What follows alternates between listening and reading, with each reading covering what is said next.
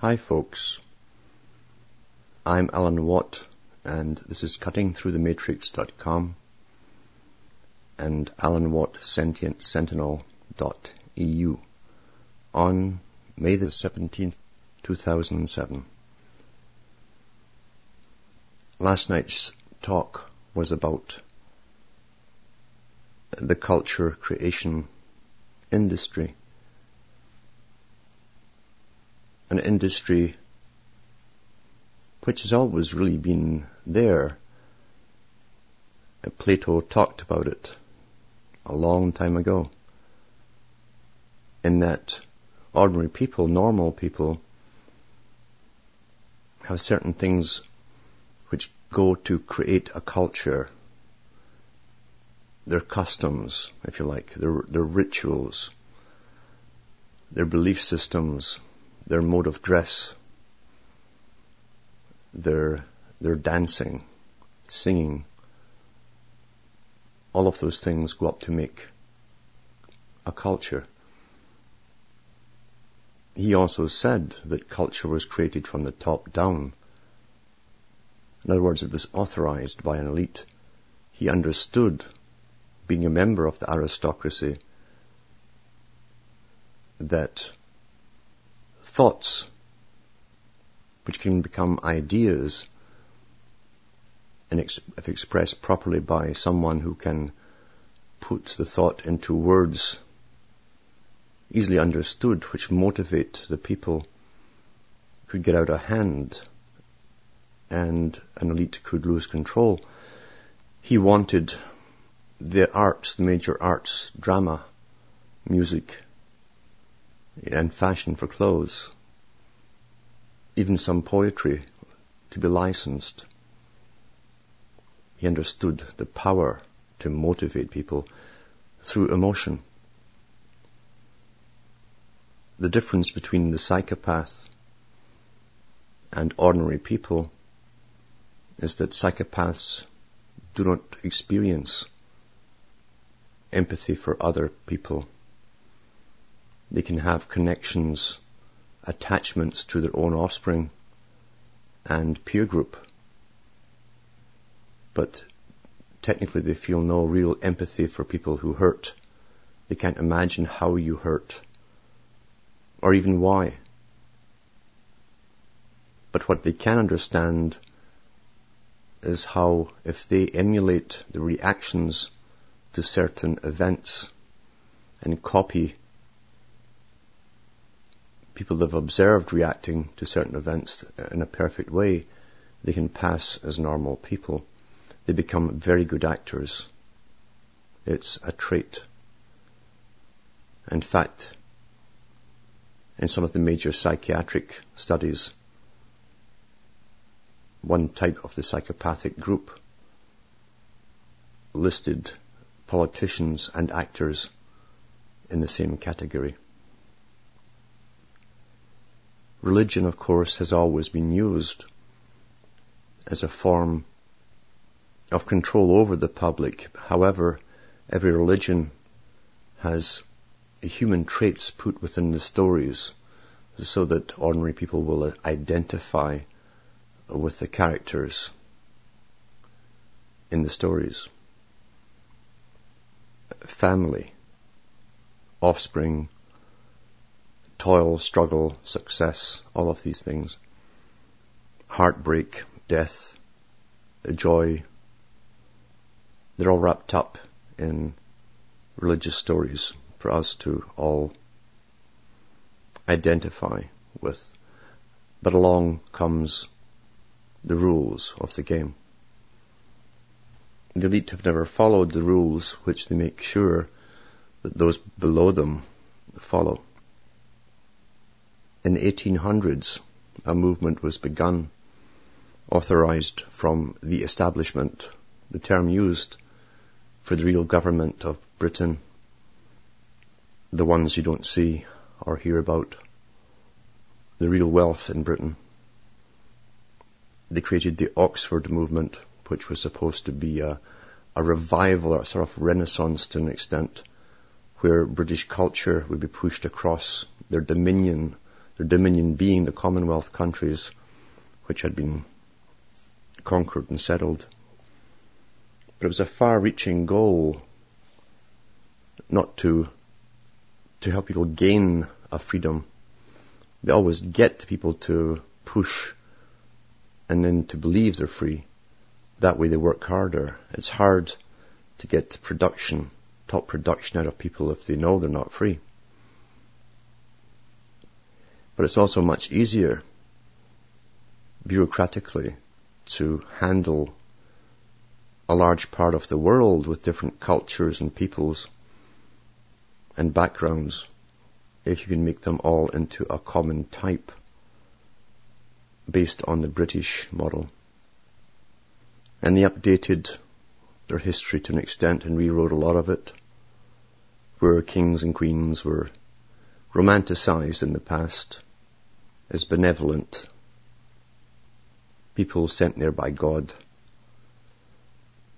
They put out professors into universities under new designations, new categories, to motivate the young Ivy League types for recruits, such as Cecil Rhodes, amongst many others. The real intent was to create a system which would manage, as I say, a large population of the world who would adopt British attitudes. Therefore, the experts who dealt with culture creation could manage them all much more easily. Less specialized departments. It was also meant to send out youngsters who were recruited from Oxford and Cambridge and others across the world to basically plant the staff or the flag for all the world's resources, a long, long term plan. Now they also knew they'd have reactions as they forced peoples who had never gone through an industrial era into new kinds of industry and mining and so on. They knew the format, they knew that unions would form eventually, movements would form. They'd been battling them already in the 1800s. So they ensured that many of the countries got a large dose of religion. They sent missionaries out with trainloads sometimes of Bibles to help indoctrinate the natives of countries that Britain was now into. The higher societies in Britain, such as the Royal Society, also recruited their members from the same aristocracy. They would also take some of the lesser, but the intellectual class, non-aristocratic, who could be perhaps allowed in eventually if they worked towards the great work, as they called it. Again, Plato talked about this in the Republic, where there'd be the guardians. Then there'd be a form of middle class of bureaucrats and soldiers and so on. Then there'd be the its down below, the commoners. And Plato said they could recruit those, the occasional individual who, by a fluke, had intellect, because they were very, very snobbish and they believed that commoners would always be commoners, because they believed even that time ago that breeding was what mattered. Breeding of the right people with the right people to gain intellect. The long-term plan was also to merge the Americas together, initially first, then back with Britain into the old global empire dream, begun in the 1500s, at least admitted to then, by John Dee. They also knew that people would catch on to the same old robber barons under a sheepskin, would eventually plunder their countries when they saw corporates coming in to start mining up, for instance in Africa and different places. They knew that you don't leave things to form by themselves. You give them leaders who will do most of the talking for the people. They'll be backed by the people, say all the right things. And then you go through endless negotiations which can go on forever. And by that time, you've often accomplished your mission. A generation has born and died. Their offspring are now working down the mines, and they think it's all quite normal, including the conditions they work in. They also have no previous knowledge of how it used to be, how they used to live. And the topic I talked about last night, the departments of culture creation, were not new. This was just a different format. And actually it was one level of the whole culture creation industry, run by the CIA in conjunction with MI6, that specialized in giving everyone who lived through that era, from the 50s onwards, a thought that they were achieving something. The left-wing groups, including the communist groups, many of them fell for it because the CIA paralleled, because they understood the strategy and the organizational setup of the communist system. They emulated the same thing and funded them heavily. Many of the communists would go over thinking that was still a communist organization they belonged to, never knowing that they were being won over, and then new directions implanted, which they then ran with. It was about that time that all the crazy art appeared, nihilistic, where paint was splashed on canvases, and Joe Public saw professors and art critics talking hogwash about how wonderful and meaningful all this crap was. A form of nihilism was induced. At the same time, because the public again today have little recollection or knowledge of the recent history, because the folk clubs had blossomed across the Western world. Folk clubs called folk clubs because they'd always existed in every country, where people would bring an instrument in and sing folk songs. Some of them were hundreds of years old. But they also became a form for beefing off about present day circumstances. Many of the communist sympathizers and left-leaning, there was lots of left-leaning people, because they knew what they had gone through in the Depression, which wasn't that long before it, really. The US and the West didn't come out of the Great Depression until, and because of World War II, when suddenly governments that were bankrupt found billions to create the war industry, because the whole crash was a set-up towards a further objective, to a new deal. We've had new deals since then, and whenever you hear that term, be very, very careful. They mean what they say. A big change is coming.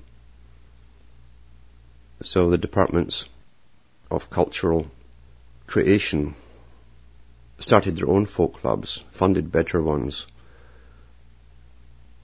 and they had some of their own agents go into those clubs and organize them, and to introduce what they called Americanism into it. So you'd be communist or lefty as long as you loved America, you see.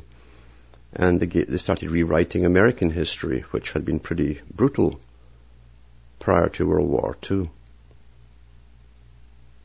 People forget about how old Rockefeller had ordered the militias out to machine gun tent cities down of strikers not so long before that. They brought in PR men, specialized PR men. Yes, even back then they had them. One of them was Mackenzie King. One of them was of the family of Gates, to remake old Rockefeller's image as a great benefactor to mankind He didn't have to say anything, just get shown around miners' quarters and shake a few hands, photo opportunities, and the paid journalists would write all the rest of the rubbish. And it worked very well, and that's why you have the Rockefeller Foundation today that heads pretty well all sides of every conflict by funding them. The real super government, which is unelected, uses many, many arms. It owns many arms. And the foundations, the great foundations, were a means to channel the funds to their objectives. Still are. Also to combat the folk clubs, which were very popular. The era came when they brought in the electric guitar. Suddenly you had disc jockeys. And suddenly you had groups that popped out of nowhere to mime on stage, and that's pretty well what they did. Tapes were played, they mimed, the guitars weren't plugged in. You'd be on television too, because session guys did it even back then. With these popular teeny bopper type songs. This was to attract the young over the youth, because you must always go for the youth if you plan a form of long-term control and change. And sometimes top lyricists from the US, New York, were brought in to write even the most frivolous songs, which would appeal to the young and make sure they were not involved in any of the more serious things of life. Suddenly, they had a teenage, and they called them the teenage group. Teens wasn't used before then. Separate the generations, make that group think they're special and that they're on a cutting edge of society. Life looks wonderful and rosy, and they don't know what's going on. And they certainly won't be involved in anything closely approaching something radical. So bizarre art was there, ridiculous stuff. And suddenly you have the loud, blaring road shows with tractor-trailer loads of equipment and mixing boards, amplifiers and speakers, cables, and technician crews, heavily funded to put them on the road, to get all of this bizarre, almost nihilistic culture started in some ways. They also organized big events. The people thought that they were their own events, as they always must, like the big Woodstock festival, widely advertised in advance. Multi-thousands arrived there of the hippies to listen to the new electric bands. The CIA were everywhere to make sure the drugs flowed in. It was also one of the biggest experiments and observational exercises on the effects of hallucinogenic drugs ever staged. People were not getting busted all over the place. Even if someone local town was selling a tab of acid on the street and getting busted, they left the people at the festival alone by orders. Before they'd come up with the biotechnological means of controlling mass peoples, including nations, they'd toyed with the idea of using drugs on the people, like Huxley had suggested, to control them all. And they have done many experiments along this line. But part of it, as I say, was to get people away from the folk clubs where the serious stuff was mixed in with traditional stuff and human stuff, the stuff that people cared about, the emotions. And certain artists that had been, some were made to be heroes, some of them, of course, didn't write their own stuff either. would change over publicly, make a big fanfare about changing to electric guitar, joining what would be the winner. Bob Dylan was one of those guys who did that. Knowing a good segment that had been created to follow him, would follow him in what he was doing. And many of the other people who were activists in that area of entertainment got so disillusioned they just simply gave up. I can remember when I was playing in Denmark, and one day I was in Fyn in Odense, in Fyn, and there was some famous artist there, supposedly famous, with a gallery, and he was a big sort of heavy guy, fat guy with a beard, like Santa Claus.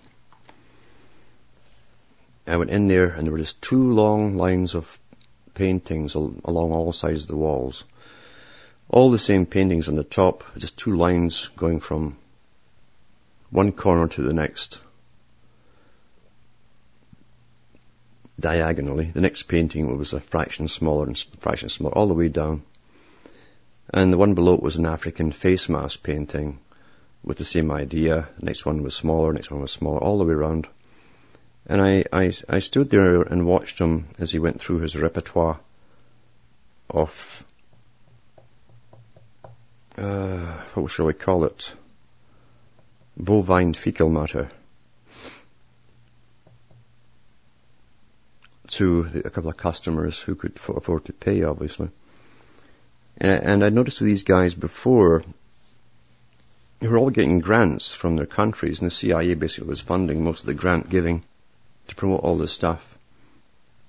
They do a lot of hand waving when they're trying to get their points across to interpret all those things that you don't quite see.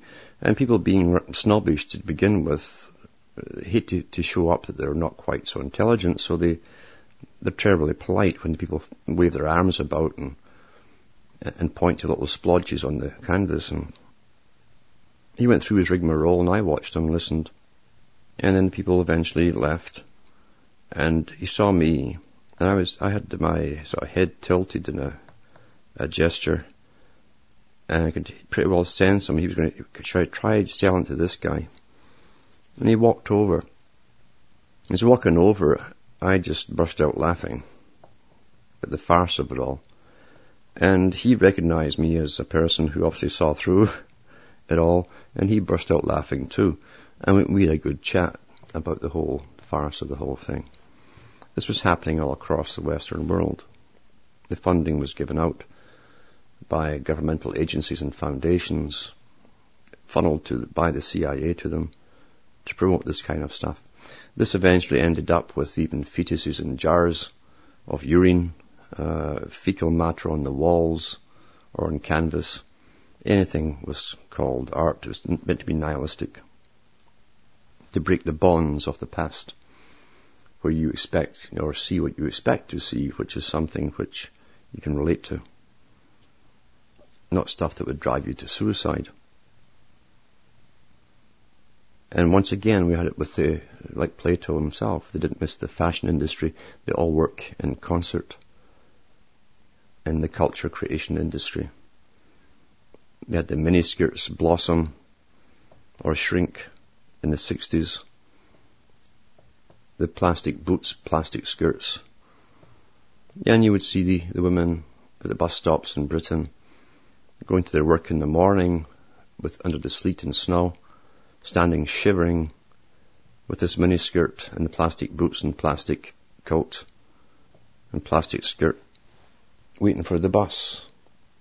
Today it's much the same. You see them with their exposed midriff, with their belly button there, and something hanging from it, some piece of metal, a pin or something. Freezing, but they must follow fashion. The people follow fashion because they're given what they think are their age group peers as superstars, who, it doesn't matter if they can sing a note or not, doesn't matter. They're often picked out of lineups given a fake name, told what they're going to sing. They're petty actors, really. Some could actually be called other things as too. And that's the way it's done. Always has been. But more so since the 1950 onwards. It was always well understood that a populace who could be involved in fighting fighting for rights, for instance, if they're kept stoned by enough supply of cheap drugs in a climate where promiscuity is pushed and the pill was pushed like crazy at the same time is another important part of it, they were hardly likely to be of any problem to the establishment.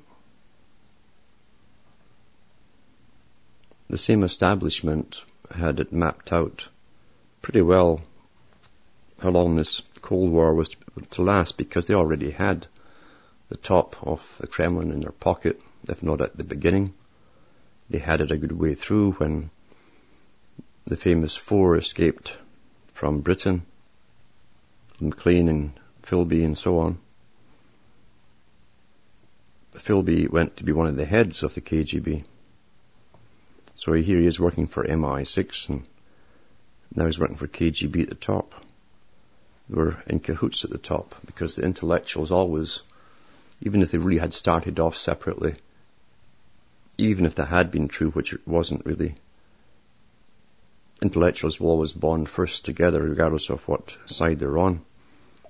Then they find their commonalities and then they can work together. These strategies are ancient. It had also been known through real history, not the public library type, that when conquerors take over a country, those existing bureaucrats have no problem quickly aligning themselves with the new powerful ones, and assimilating themselves with them to ensure their own survival at a higher level of living, the one that they're accustomed to. Standard procedure. The most popular magazines that appeared on the bookstores aimed at the intellectuals were fairly well always written by people who worked for the CIA. They didn't care so much about the ordinary people. They would let the new music take care of that, the new norm, the new morale. They'd concentrate on the intellectuals who had to be won over to the new American way of dealing with things, the new Americanism. However, they also fronted magazines for the women's lib movement, the entire women's lib movement. And the most popular of those encouraged all kinds of bizarre behavior, create a kind of narcissistic image for the woman to follow, a form of self-worship, the goddess worship. And we know those who led that part of what was the New Age movement, which was literally run by the CIA. And at the top it still is, because they knew where they wanted to go. They knew that eventually get into the 21st century, they wanted the end of the family. They wanted control of the children, separate from the family. And if you go into the Agenda 21 documents, you'll find, if you read it very carefully, it's all in there. Yeah, I think it was Gloria Steiner that set up with a big magazine to suddenly back her, that whole self-worship, yourself at the altar. And people emulated it. And it's still going on today with Sylvia Browne and so on, who leads you a merry dance until you start saying that you're God. It was comical to see Shirley MacLaine in an interview or a documentary on her, who'd swallowed all this stuff, twirling in a circle on a beach while a helicopter went higher and higher, and she's shouting, "I am God, I am God." And so it got higher and higher, and he had this squeaky voice, little squeaky voice like a mouse saying, "I am God, I am God." It's so comical, but then Weishaupt said himself, "Oh, foolish man," and he meant woman too, "what can you not be made to believe?" It was also known that after the so-called Cold War was ended, and they knew when it would be ended too, at the top, that is, both sides, they'd have to move on to the next step quickly. And they were already setting up what they called the Earth Armies, the promotions of the greening of the planet, the final one that would take all rights away from ordinary people, whose lives must be changed forever in a completely new direction. Lives run by experts on every level. The intellectuals love that idea. They think they are the natural aristocracy, the term first used by Thomas Jefferson. But it was a downfall to a few who recently learned that all of the books they'd read were written by people who worked for the CIA, who had help from the specialized department on cultural and psychological warfare. Their minds were being played with as they read the books. Their ideas were given to them, being formed, their opinions were being formed for them. It's not difficult when you have unlimited funding to put all of this into effect. It's still ongoing today. The culture industry is promoting the next phase, mainly aimed at the young again, because they're the ones who must accept the changes they're going to face, the big changes. And those people who are willing to sell their souls out to become a star, however short or long-lived it might be, were certainly helped up to the top if they went along with their role and their act and kept their mouths shut as to the real source of their material. This is the real world. The real world is nothing but incredible deception. McCarthy was partly right for the wrong reasons. He was in one frame of mind, but he was out of the loop of what was really going on. He didn't know the agenda. He didn't know that all of those he perceived as communists, who many of them had been card-carrying communists or Trotskyites, were actually working for the CIA. And the State Department had been filled with them because they were looking forward towards the 21st century, the new American century. It was a century where there'd be no opposition of forces, where the new boss man would take over, the boss man with authority, unelected, the world of experts, and laws to back him up, and force to back him up. I've often said, if there was a Jesus, and a Jesus came back today, he'd have to interrogate Matthew, Mark, Luke and John intensely, because he'd find one was the KGB, one was MI6, one was CIA, another one was Mossad. And for Paul, who was to be the universalist, to bring the philosophy to all outside peoples, you'd find Paul was an agent of the United Nations.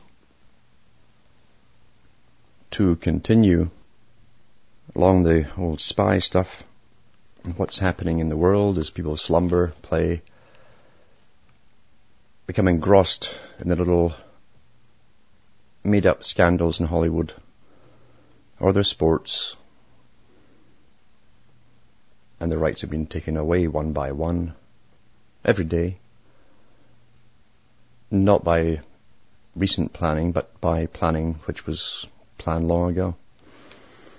Again, the Saturday Star, I seldom buy the paper because you know what's coming if you've been watching this for years and studying it.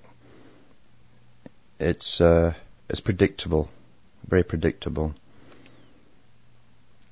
And you know, even when you read this stuff, most people will still be diverted by tonight's news with the latest nonsense and hoopla and drama.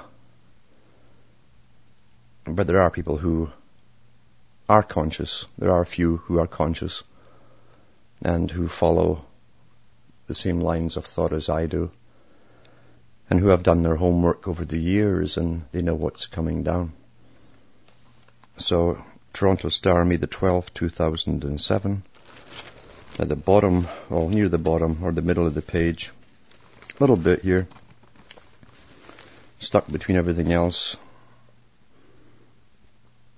It says, Ottawa, by Tonda McCharles.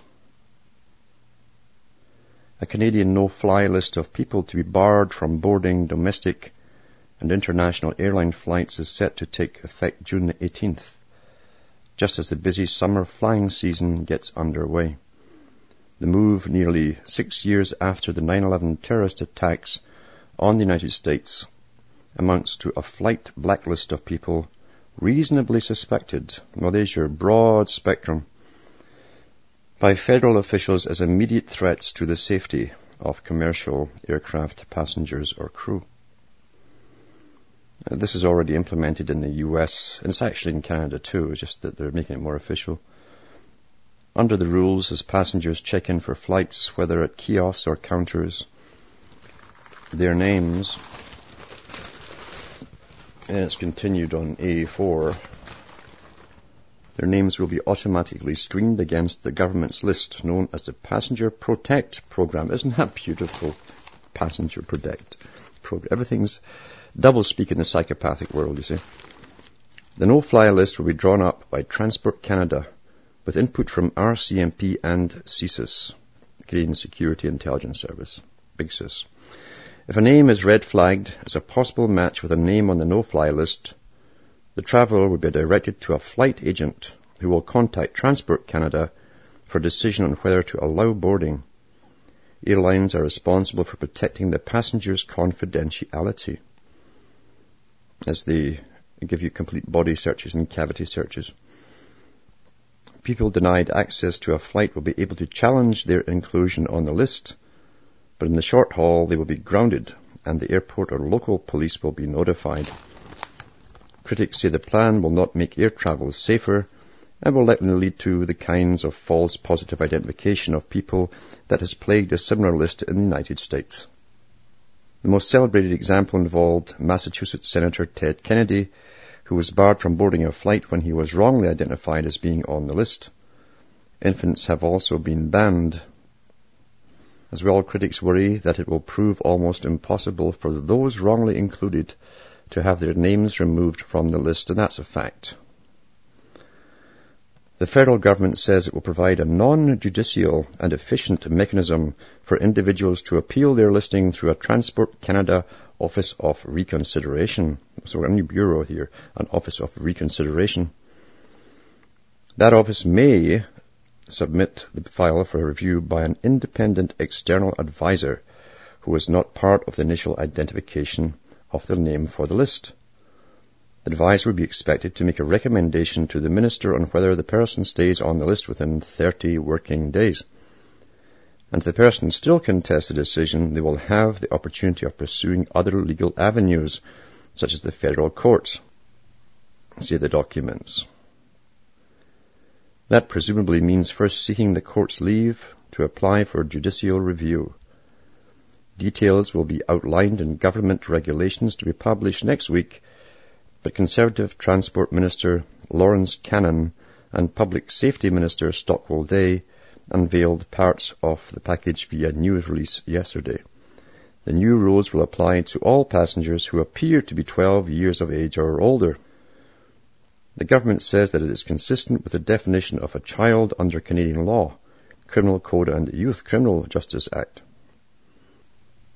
Overseas travel already requires a passport. For domestic travel, passengers will require one piece of valid government-issued photo ID that shows name, date of birth and gender, such as a driver's license or a passport, or 2 pieces of valid government-issued non-photo ID, at least one of which shows the name, date of birth and gender, such as birth certificate. Lawyer Lorne Waldman, the lawyers love this stuff because there's new layers of bureaucrats with every law that's passed, and lawyers go along with them. They love this, a whole new field of law, and appeals and all that. Lawyer Lorne Waldman, who represented Maher Arar, added that until now the Canadian government has appeared to have an informal list. Yeah, you didn't know that, eh? Informal list that forced people like Arar through extra security until he was exonerated of all suspicion by Justice Dennis O'Connor. Maher, every time he flew, and until the O'Connor report was released, always had to go through extra security screening. Clearly there was some kind of list being used. Well, there is, you see, after 9/11, the plan that had already been formulated, and they're not mentioning it here, meant total integration of the security forces. And in fact, they had been for years before 9/11. It's been here for a long, long time. On the higher levels, they knew. The lower levels don't know what's going on.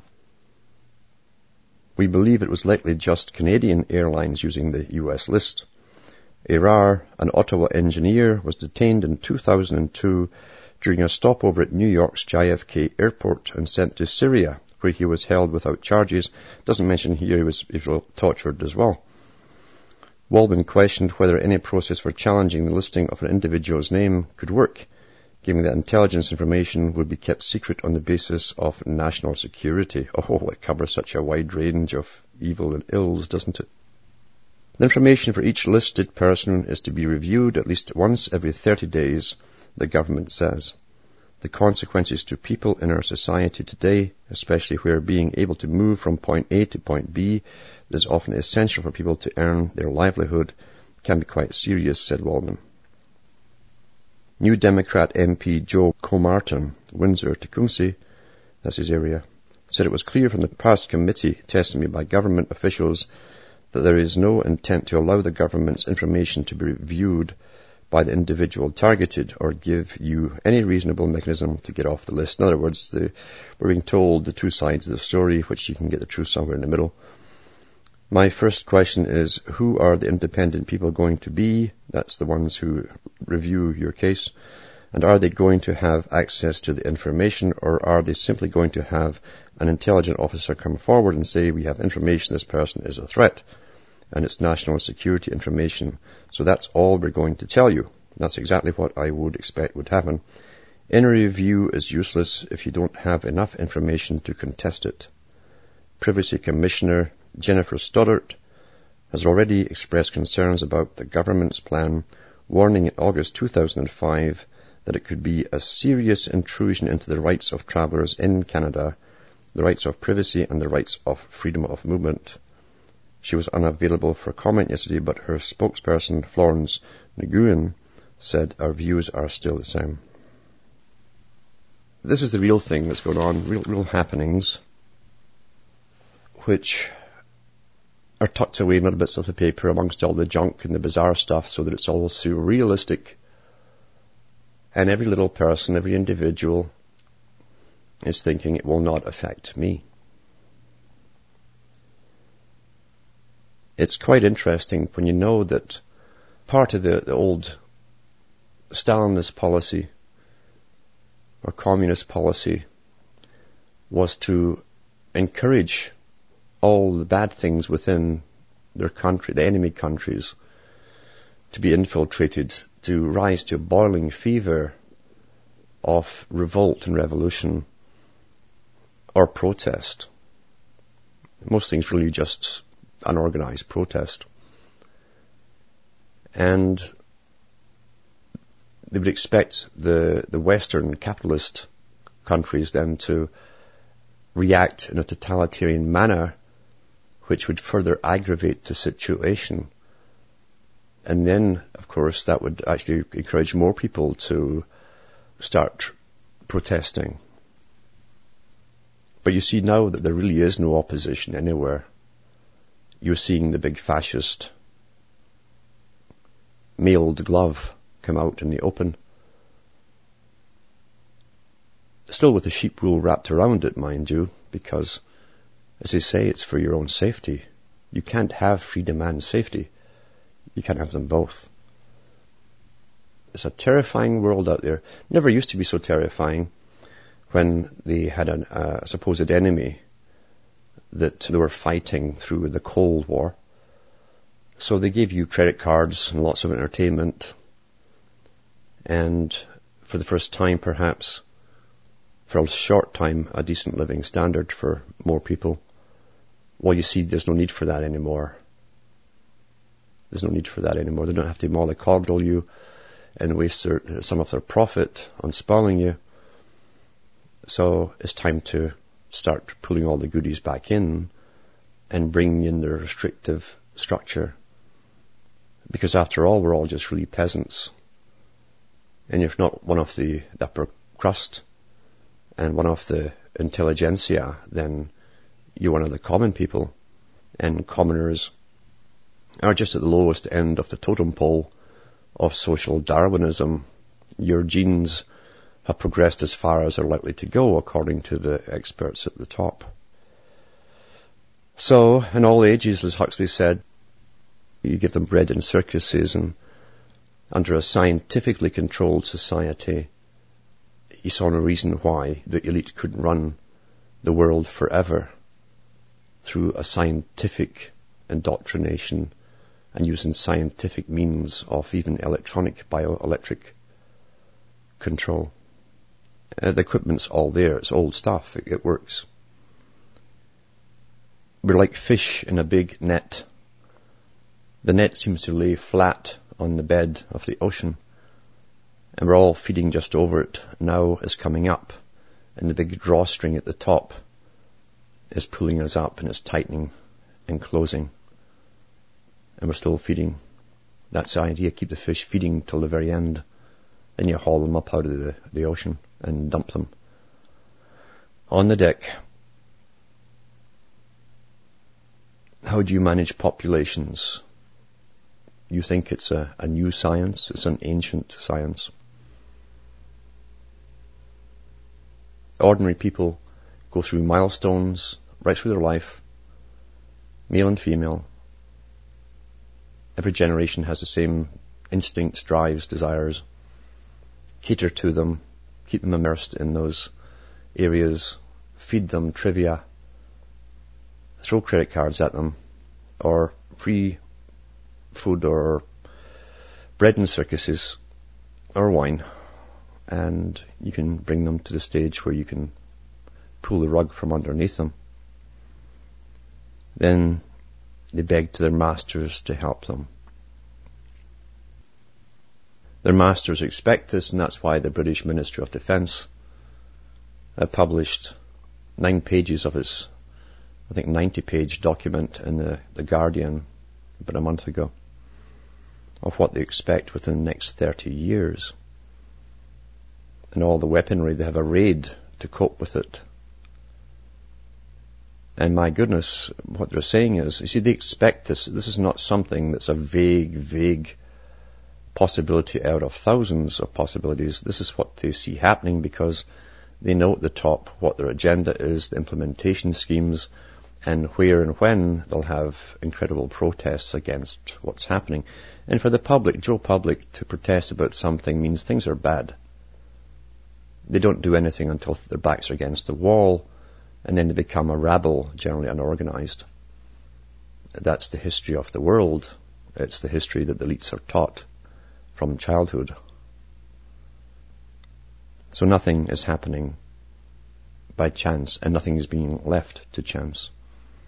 The Soviet experiment has become modified, updated, perfected for the world, because the CIA said years ago that after studying all the systems of controlling the public, they did recognize that the Soviet communist system was the best method for controlling the people. And it's been worked on to improve it. All the techniques have been imported. All the experts of the Soviet system were recruited. The elite never waste knowledge. Never. Like the burning of the Library of Alexandria. If you think they really destroyed all that without the copies because they had other libraries with the same copies. They didn't write one copy of a manuscript. They never destroy knowledge. Knowledge is power. Especially when it has formulas of history in it. Because the formulas, like mathematic formulas, you can put them out in the same sequence and the public will react the same way in any age. Plato talked about that. After World War II, the West, even before it was over, they already had their list of scientists they wanted to import from Germany under Operation Paperclip, because they don't waste knowledge. They employ them and give them good paying jobs. Because psychopaths who can work very hard at tremendous weaponry and weapons of mass destruction are never wasted. Same thing with the Soviet system.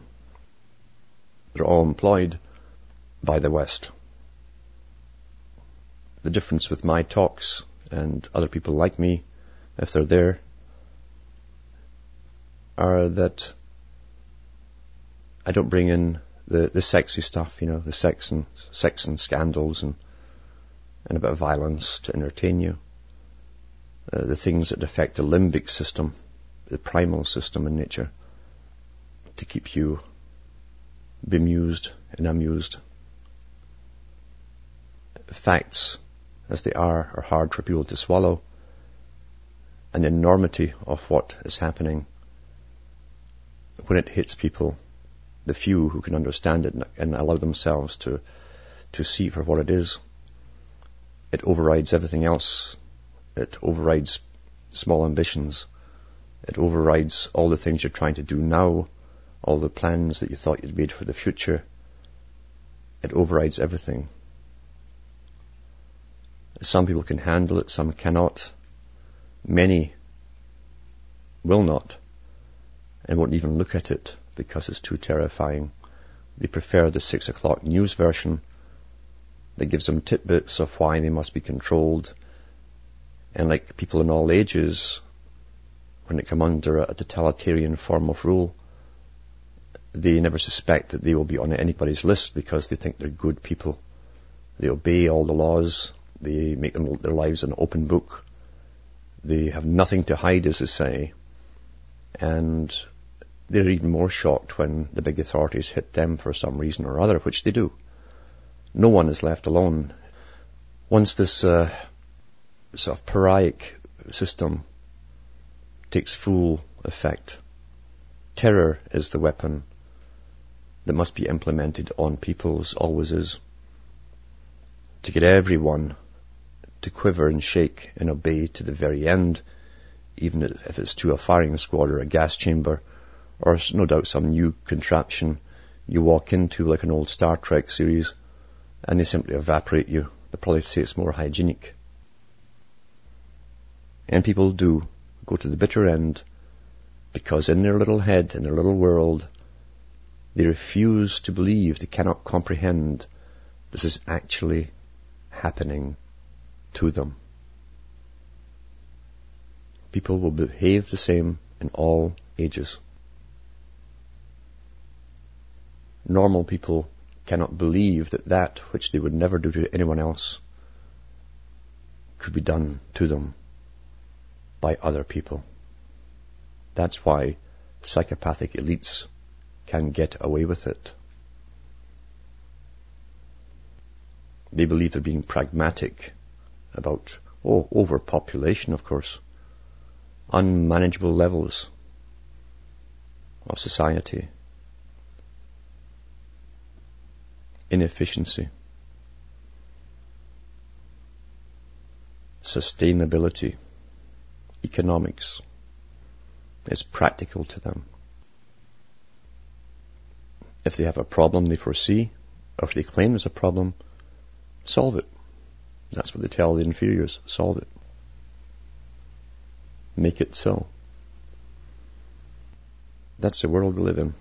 And it's coming down all around us under a pre-planned event written about before the events happened, and by the Project for New American Century and other books written by those in the club.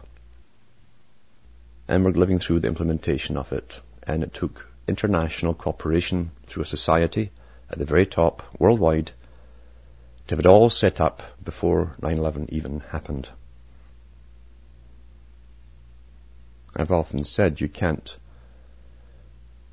see what's beyond the mountain until you climb up it. And it's hard going. Many can't start even getting up the base, will not move. Others try and get up and turn back. It's too scary.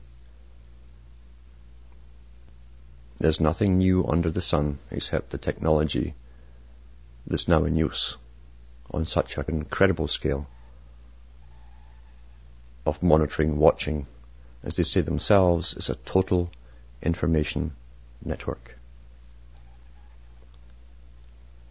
The trick has been to make the people, for the first time, have no indignancy about being watched, listened to, spied upon. After all, you're all good, aren't you? I'm a good citizen. I do what I'm told. I drink my six-pack. I watch the sports. I joke about sex. Yada, yada, yada.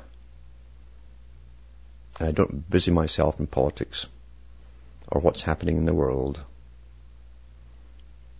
That's what they think is going to keep them safe. Well, when tyrants come on a roll, there's no safety for any of the ordinary people. They want the population brought down drastically. They have been doing it through covert methods so far, never disclosed to the public. Sterility is at an incredible rate. And you won't be told why. They can't tell you why, obviously. Because we all live in democracies, don't we, where everything's out in the open as the show goes on for the public consumption.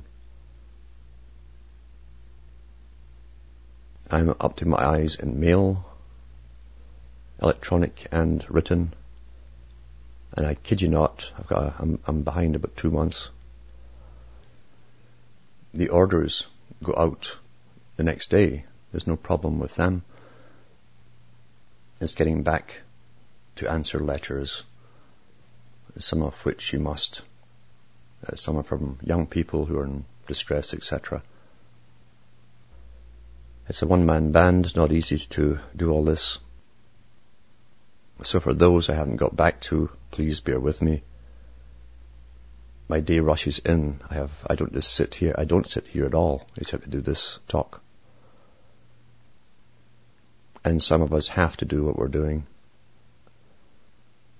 If you have nothing but your own personal integrity, and you lose that, there's nothing else. There's nothing else. From Hamish and myself, it's good night. And may your God, or your gods, go with you.